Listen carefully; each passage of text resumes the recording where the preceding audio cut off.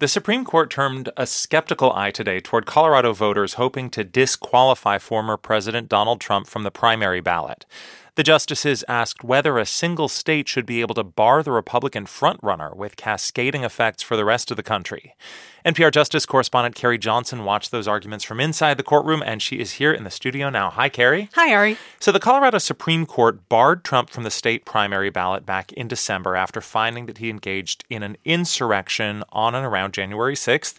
How likely is that ruling to survive today's challenge? Not likely at all. Justices from across the spectrum today were very tough. And while I can't offer a firm prediction based on their questions alone, it looks like Donald Trump had a very good day in court. Justice Brett Kavanaugh got right to the heart of the matter. What about the idea that we should think about democracy, think about the right of the people to elect candidates of their choice, of letting the people decide? The lawyer for the Colorado voters, Jason Murray, responded that Trump disenfranchised 80 million voters when he tried to cling to power 3 years ago, and there's nothing in the Constitution that means he needs to get a second chance now. As we've been hearing, the central legal issue revolves around part of the 14th Amendment passed after the Civil War to keep Confederates out of office. How much did that history and the text of the amendment come up today? There was a lot of debate about what the framers were thinking and why they chose the words they did. The main argument from Jonathan Mitchell, the lawyer for Donald Trump, was that language in the provision really matters a lot. He said the president is not an officer of the United States because a president is elected, not appointed.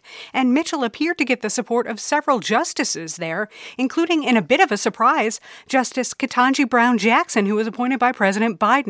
She said part of that amendment talked about a number of government officials like senators and House members and presidential electors, and the president was not on that list in the 14th Amendment. Well, this case is about Colorado and its ballot, narrowly speaking, but no matter what the Supreme Court decides, the decision is likely to reverberate across the country, right? It absolutely will. Many state officials are watching and waiting to see what the Supreme Court does here. A lot of the justices seemed uncomfortable about one state having the power to move first and reshape a presidential election. Justice Elena Kagan, an appointee of President Obama, came back to that point again and again today. I think that the question that you have to confront is why a single state should decide who gets to be president of the United States. Why should a single state have the ability to make this determination, not only for their own citizens, but for the rest of the nation? I know you were watching Chief Justice John Roberts in particular. What did he ask about, and what do you think that signaled?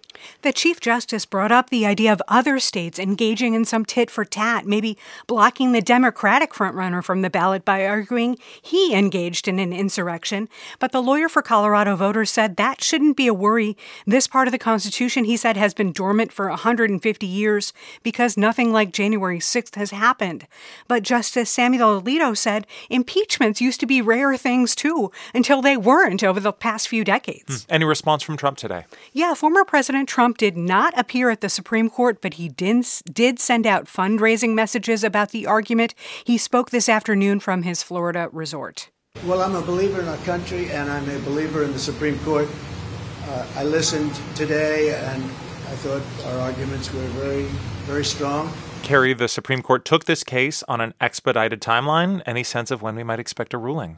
They haven't offered any timetable, but a lot of election experts have been asking the justices to move quickly here because the Super Tuesday primaries are set for early March. Millions of people are going to be voting then, and election officials deserve some clarity. Ari, though, Donald Trump may be back at the Supreme Court as early as next week over that ruling that he does not enjoy presidential immunity and complete immunity from criminal prosecution in the January 6th case against him there. NPR's Carrie Johnson on today's arguments at the Supreme Court. Thank you, Carrie. My pleasure.